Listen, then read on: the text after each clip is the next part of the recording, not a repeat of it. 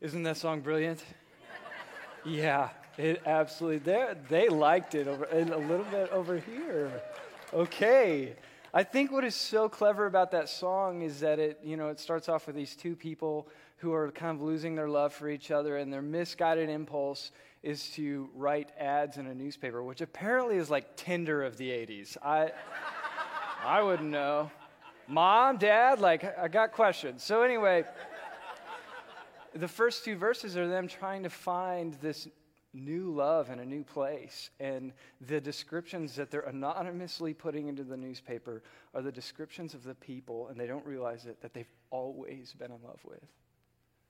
I love the words that, okay, let's remove all this red tape. We'll meet at a bar called O'Malley's at noon. He shows up with high hopes. He's waiting. She walks into the place. I knew her smile in an instant, the curves of her face is my own lovely lady. And then they laugh and they sing, I never knew that you like pina coladas. Whew. Okay, I'm going to just take a step back. So today we're looking at Revelation chapter 2, verses 1 through 7. And this is the first letter of 7 that John wrote on behalf of God to 7 other churches. And anytime that you get into the Bible in general, it's really beneficial to just think about what is the context and the intention of the things that were written. So in this scenario, the number 7 has a lot of significance. Because John said 7, many theologians have looked back at the Old Testament and said, look at the Sabbath cycle, the significance of 7, whenever a week comes to completion, right? 7 is completion. So we believe that when John writes 7 letters to 7 specific churches, it's also him saying, look, this is my guide for all churches of all eras, my complete guide. So that is the posture that we take when we look at this chapter. So look at the screen with me here. To the angel of the church in Ephesus write, these are the words of him who holds the 7 stars in his right hand. Obviously, John is not capable of holding the churches in his hand. So he's saying, I'm writing on behalf of God. These are his words. So the 7 stars in his right hand and walks among the 7 golden lampstands. I know your deeds, your hard work, and your perseverance. I know that you cannot tolerate wicked people, that you have tested those who claim to be apostles but are not, and have found them false. You have persevered and have endured hardships for my name and have not grown weary. Yet, so he compliments them, yet I have this against you, I hold this against you. You have forsaken the love you had at first. Consider how far you have fallen. Repent and do the things you did at first. If you do repent, I will come to you. And if you do not repent, I will come to you and remove your lampstand from its place. So this is God saying, hey, you've been a credible source that has illuminated my truth into the world. But watch out, because if you don't get your act together, I'm going to remove your credibility and you will not be the shining light that you used to be. But you have this in your favor. You hate the practices of the Nicolaitans, which I also hate. Whoever has ears, let them hear what the Spirit says to the churches, to the one who is victorious, to the one who rises to the challenge that God is putting in front of them. I will give the right to eat from the tree of life, which is in the paradise of God. So he's saying you will have communion with God. You will have unity. So there's 3 items that I think, if we explore a little bit, really help us to see the message inside of the message. The first item is this phrase that says, the love you had at first.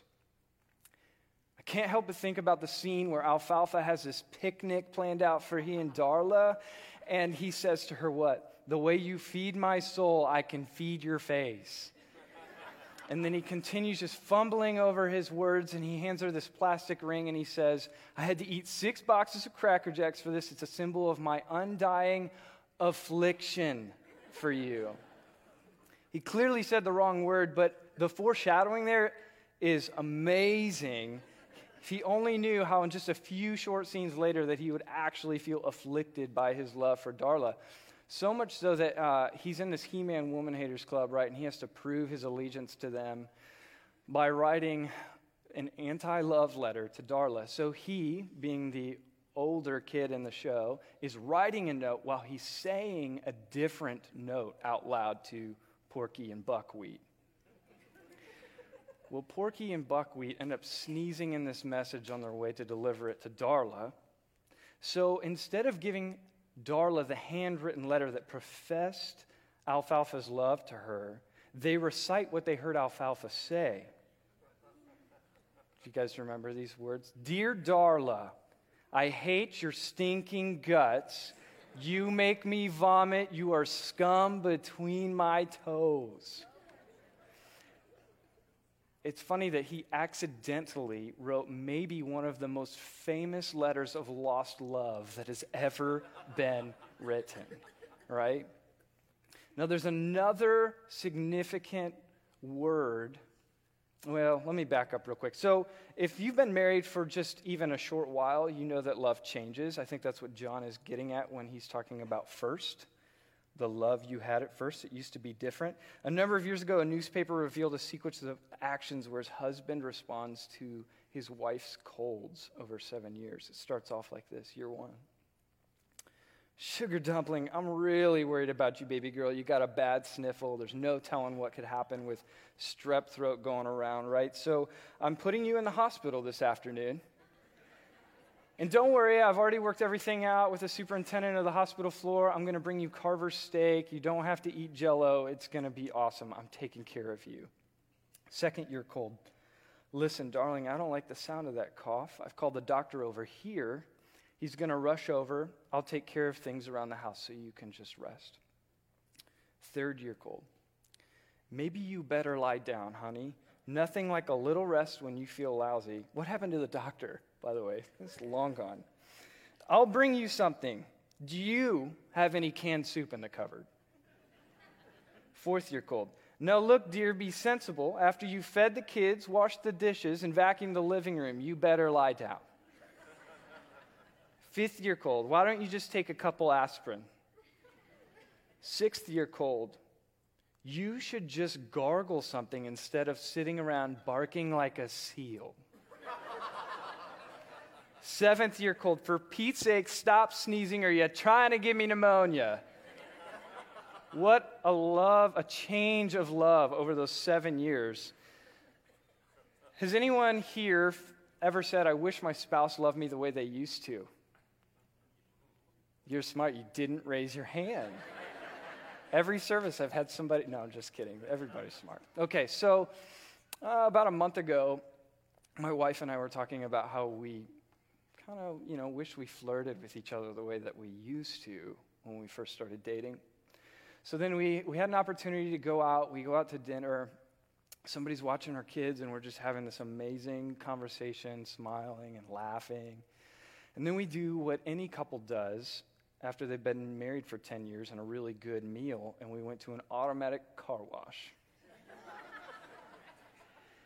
So we're in this car wash, we're still enjoying each other, listening to some good jams. The pretty colors of the soap are like streaming down my wife's window. She's like looking out, and I'm thinking about that conversation. Man, I should try and flirt with my wife. So many heads can see what I'm about to do, and they're shaking like this, but my head was like, yes, and I went, the window comes down. It's like a hurricane on her side of the car. That did not spice things up the way that I thought it was going to, people. I put out the fire. Now, fortunately, my wife, Katie, is so grace-filled, and within just a few minutes, we were laughing about the way I chose to flirt. Offering reverse marriage counseling tips, so give me a holler.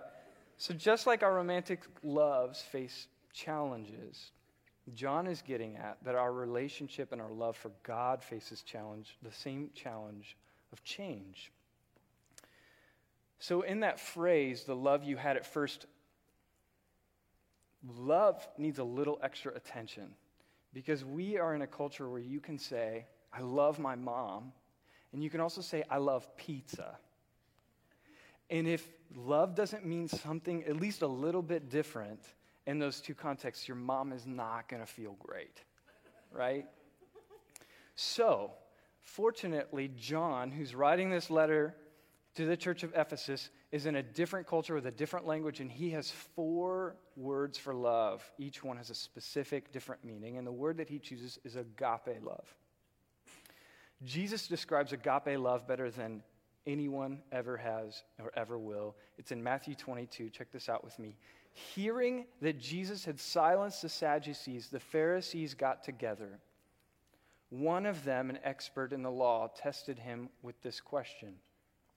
Teacher, which is the greatest commandment in the law?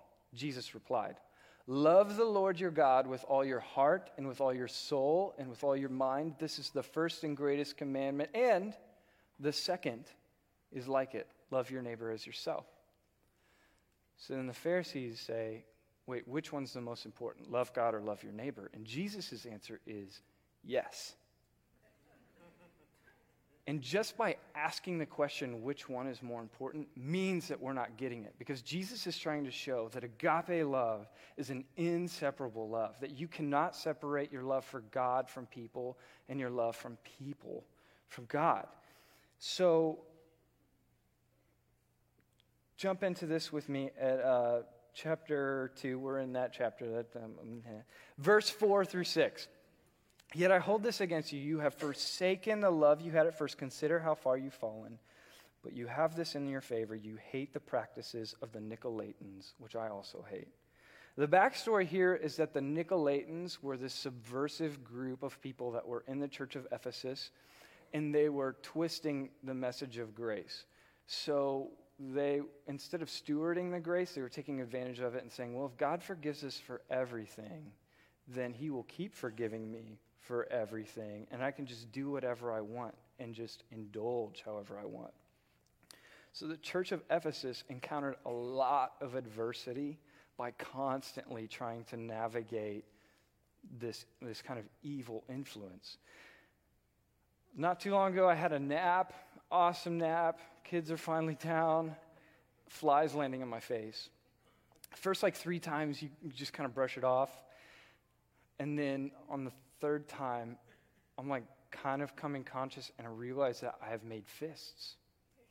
The ratio for me to a fly is 3 million to 1, but I'm making fists, and even if I were to punch that fly square in the face, it's not going to die, right? It's just going to bounce off and come right back. Yet by the 6th time that this fly lands on my face, I am ready to abandon all rationality and totally sacrifice my face in order to destroy the fly. I think that's the same thing that's happening to the church of Ephesus. They're using all of their energy and exhausting it by combating the Nicolaitans the wrong way. Actually, a theologian named William Barclay says that they hunted heresy for so long that the church had become all about keeping people out rather than keeping people in. It became a game of criteria, and who met the criteria? Oh, now we're willing to love you, but not until you meet that criteria. It cared more about building fences than inviting people in.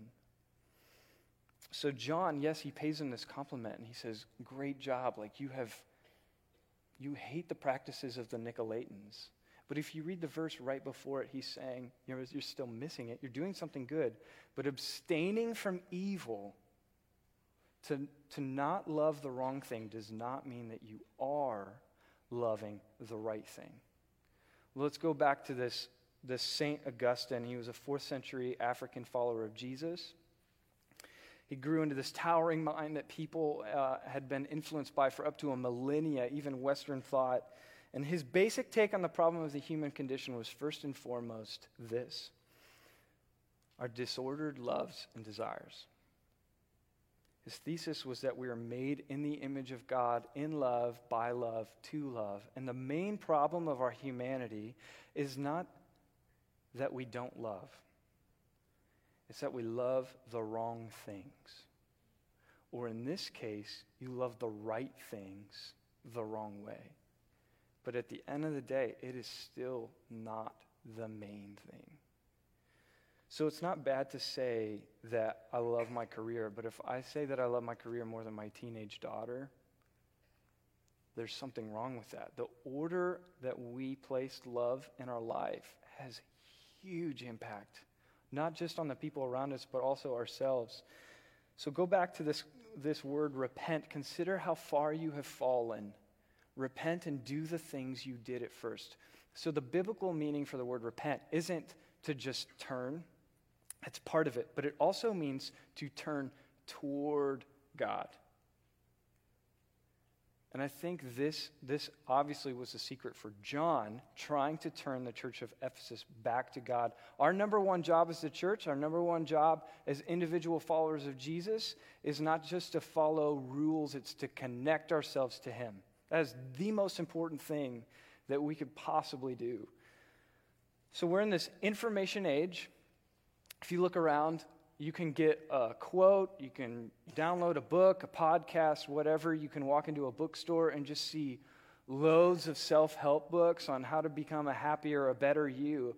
But yet when we look around in the real world, we see maybe more immaturity now than before the information age. So what is going on? Like, how is that information not making us better people? This guy named James had an awesome quote in his book. He's telling this story, You Are What You Love. And the story goes like this. His wife gives him a book on the slow food movement. He's like all in. It's about organics, locally grown, just eating whole. He has his highlighter out. He's immersed into this book, writing in the margins. And he looks up and he realizes that he's in a Costco food court with a hot dog half of the way out of his mouth. And he makes this great point. He says the problem wasn't knowledge. In his mind, he was bought into whole eating. The problem is that he still loved hot dogs. I expected amens too. I'm just falling flat there. I love hot dogs anyway. So the problem is not knowledge. The problem is that we believe that information equals transformation. But it doesn't. We know this to be way painfully true in the church. We have Christians that over decades and decades have filled themselves with scripture, knowledge, but they're missing the transformation. I was noticing this in my own life not very long ago, and I stumbled into a quote from a guy named Dallas Willard, and it's changed my life, and I hope that it will keep changing my life.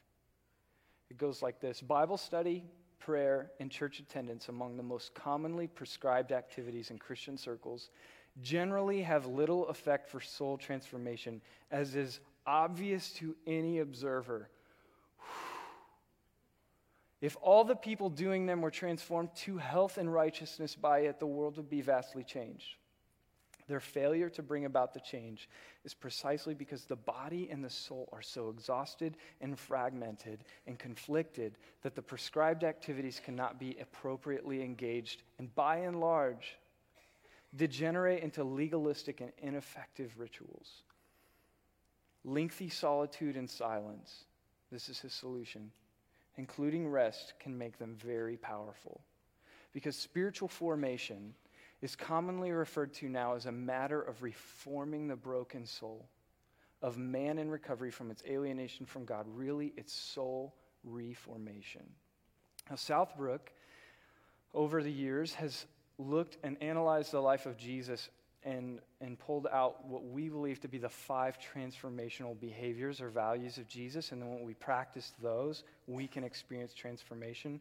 They're called the 5 S's. It's scripture, it's solitude, it's significant events, it's support, and it's service. I practiced 4 of those, I feel like, pretty diligently for a long time. But there was one that I never practiced. And I couldn't understand why in myself, why I wasn't feeling the transformation that I so was desperately to seek. It's solitude.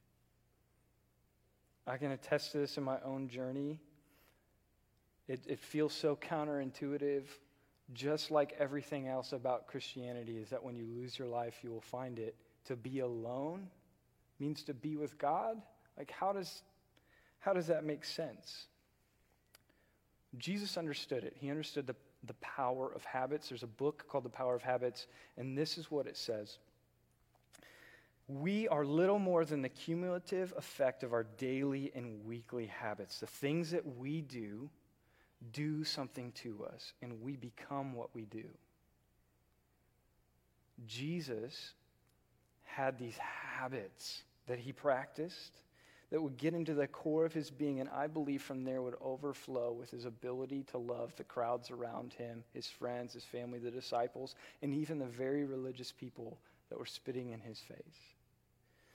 Jesus had these famous words in John 15.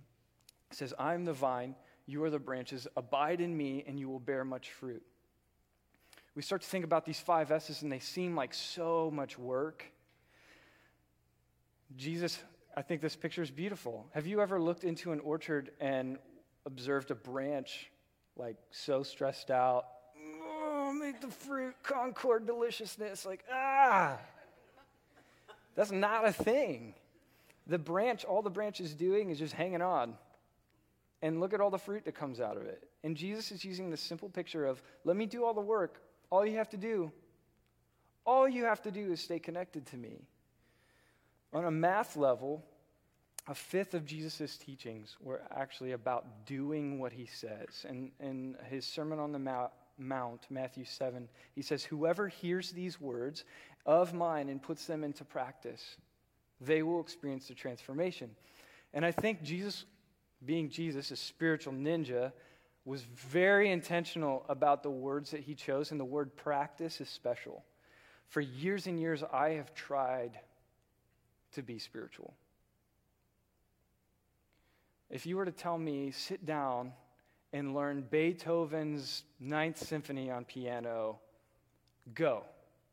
Try. I play guitar. I'm awful at piano, right? So if I just tried really hard, it's not going to happen. If you told me, hey, I'll give you 10 or 12 months, you practice for 30 minutes every day, I think any one of us could learn Beethoven's Symphony, Ninth, on piano with 10 or 12 months. But the difference is, instead of trying, we train. Now, here's what I mean by that. We all have a finite amount of willpower. Mine's usually gone by 9:45 in the morning.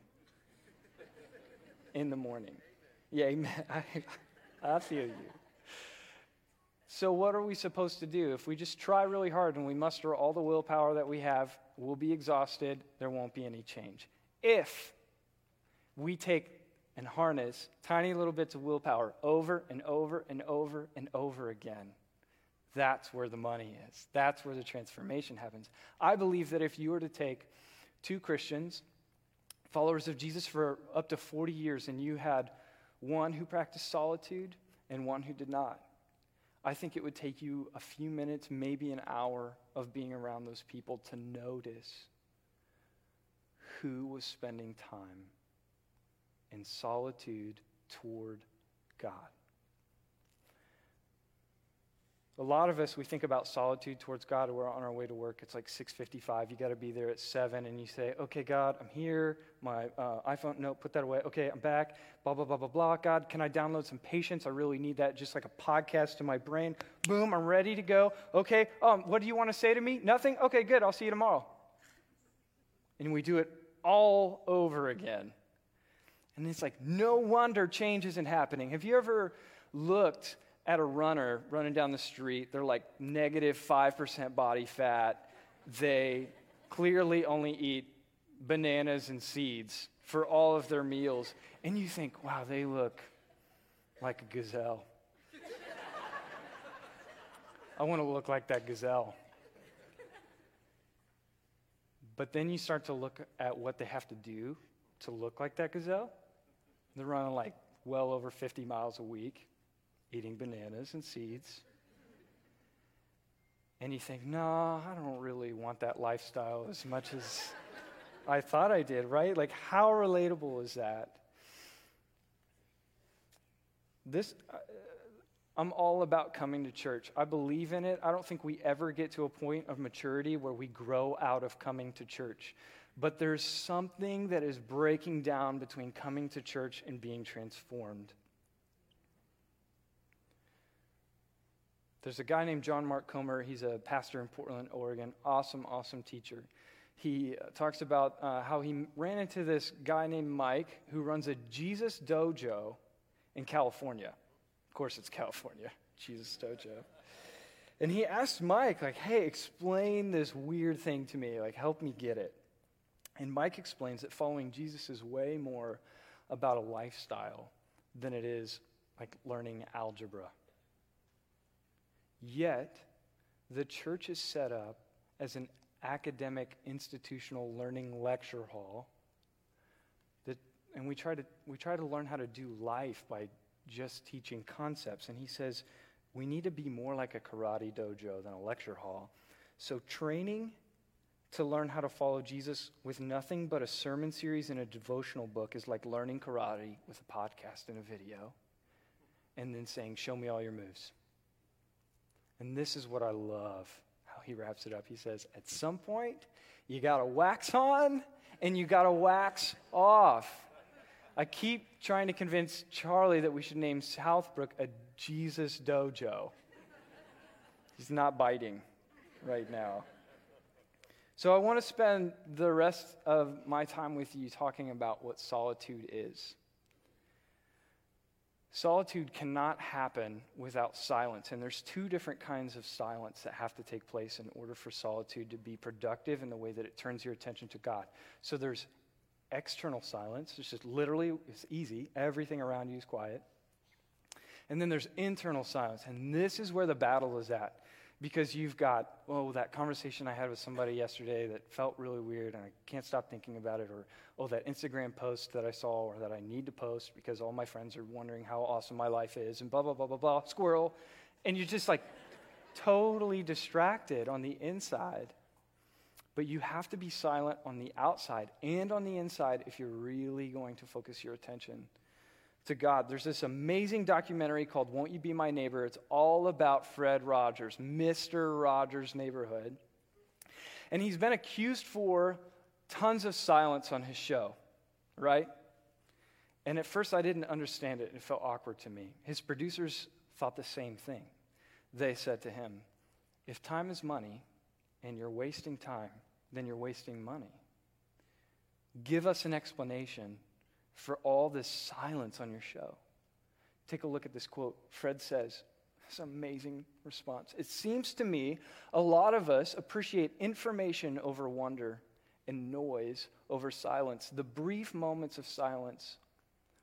We have a lot to learn from silence. The brief moments of silence on my show might be the only intentional silence that kid experiences. It totally seems like that anytime I wake up and the first thing I do is look at a screen. Mr. Rogers, his whole life was spent impacting people after people after people, big and small, and every day he practiced his own solitude and silence. And from there overflowed all of this goodness into the world. So without silence, there can be no solitude.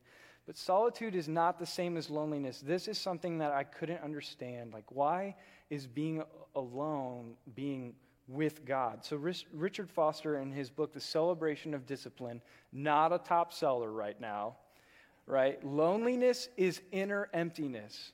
Solitude is inner fulfillment.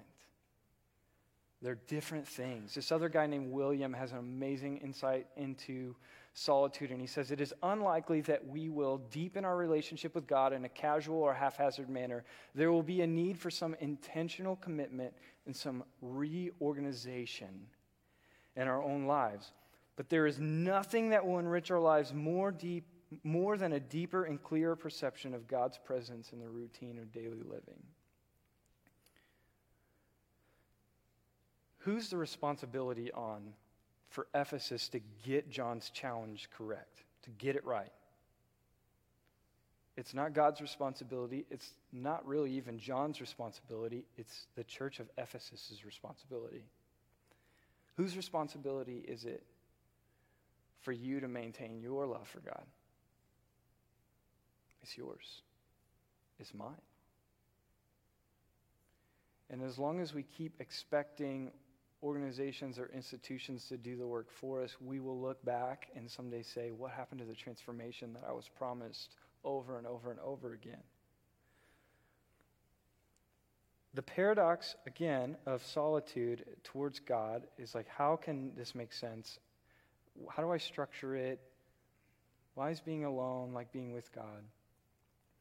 In the information age, where our love is our attention, where we give our attention is what we love. Mother Teresa had it nailed down. She has this interview with Dan Rather in the 80s. Full circle, 80s, right? Okay.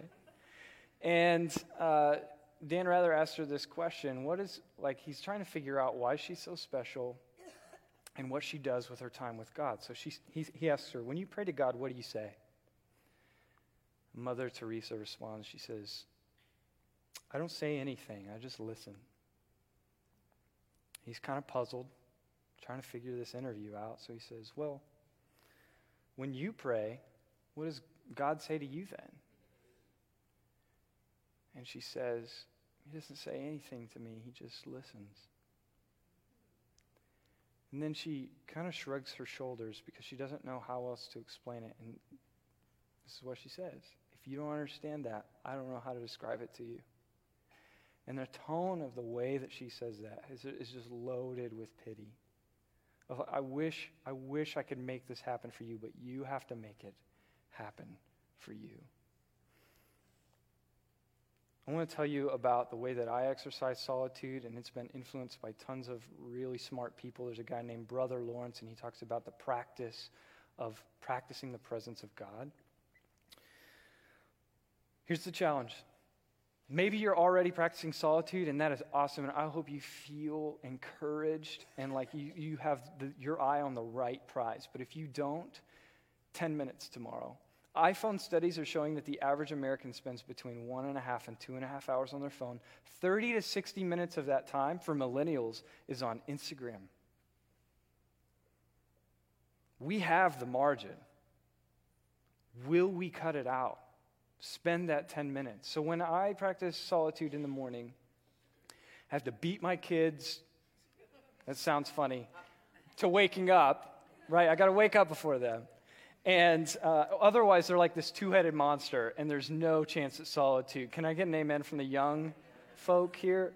And so what I do is I start with the ancient Hebrew practice of pour over coffee. I get myself set up. And then I slide into this bench at our family dining table. The house is quiet. I put my hands up on the table, and they're just palms up. Sherry McMahon talked about this not that long ago at Mother's Day weekend with the idea of Sabbath, which is like a big effort of solitude, a Sabbath towards God, giving him all of your attention. And the posture of palms up says, God, I'm listening. In any moment that I notice that my inner silence starts to go away and I start thinking about the things I need to do that day, you flip your hands over. Because you're in a posture now where you're not listening. And then once I can quiet myself on the inside, I flip my palms back over and I say, okay, God, I'm here. I know you're here. And for some people, it looks like, a Bible study devotion. For some people, it looks like just prayer. For me, it's kind of a combination of the two things. I love looking through stories of Scripture and how those things can turn my attention towards God.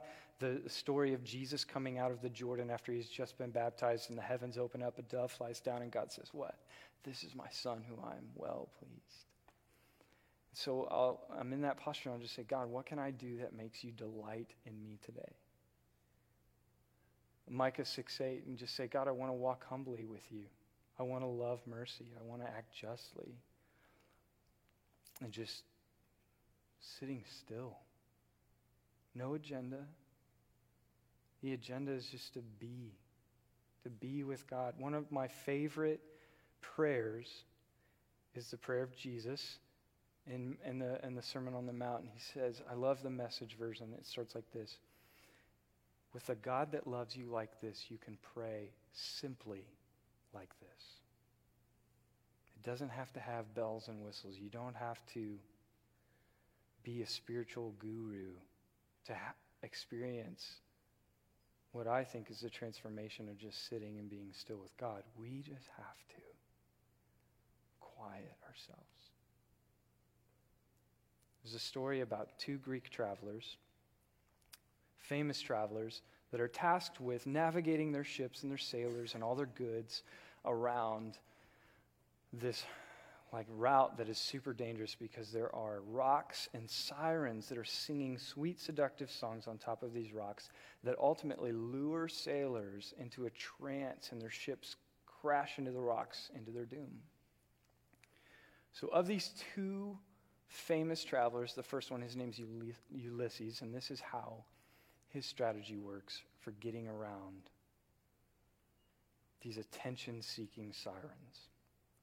And he plugs the ears of his sailors with beeswax, and then he orders that they are all tied up to the masts of the ship, and that there are basically knives just without of reach, so that by the time they get past the sirens' rocks, somebody can free the ship and keep moving on to the course that they're supposed to navigate. His method is the method of compulsion. The second traveler, his name's Orpheus.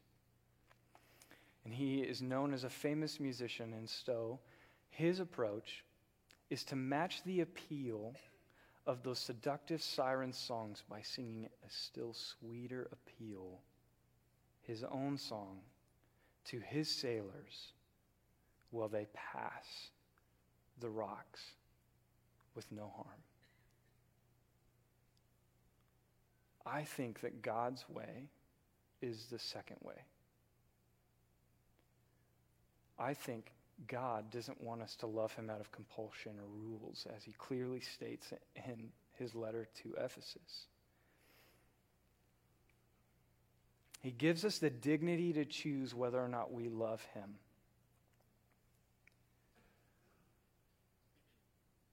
So wake up tomorrow and choose to listen to God's voice and settle all of the other distractions and all of the other things that are vying for your attention, and say, God, I'm listening to you.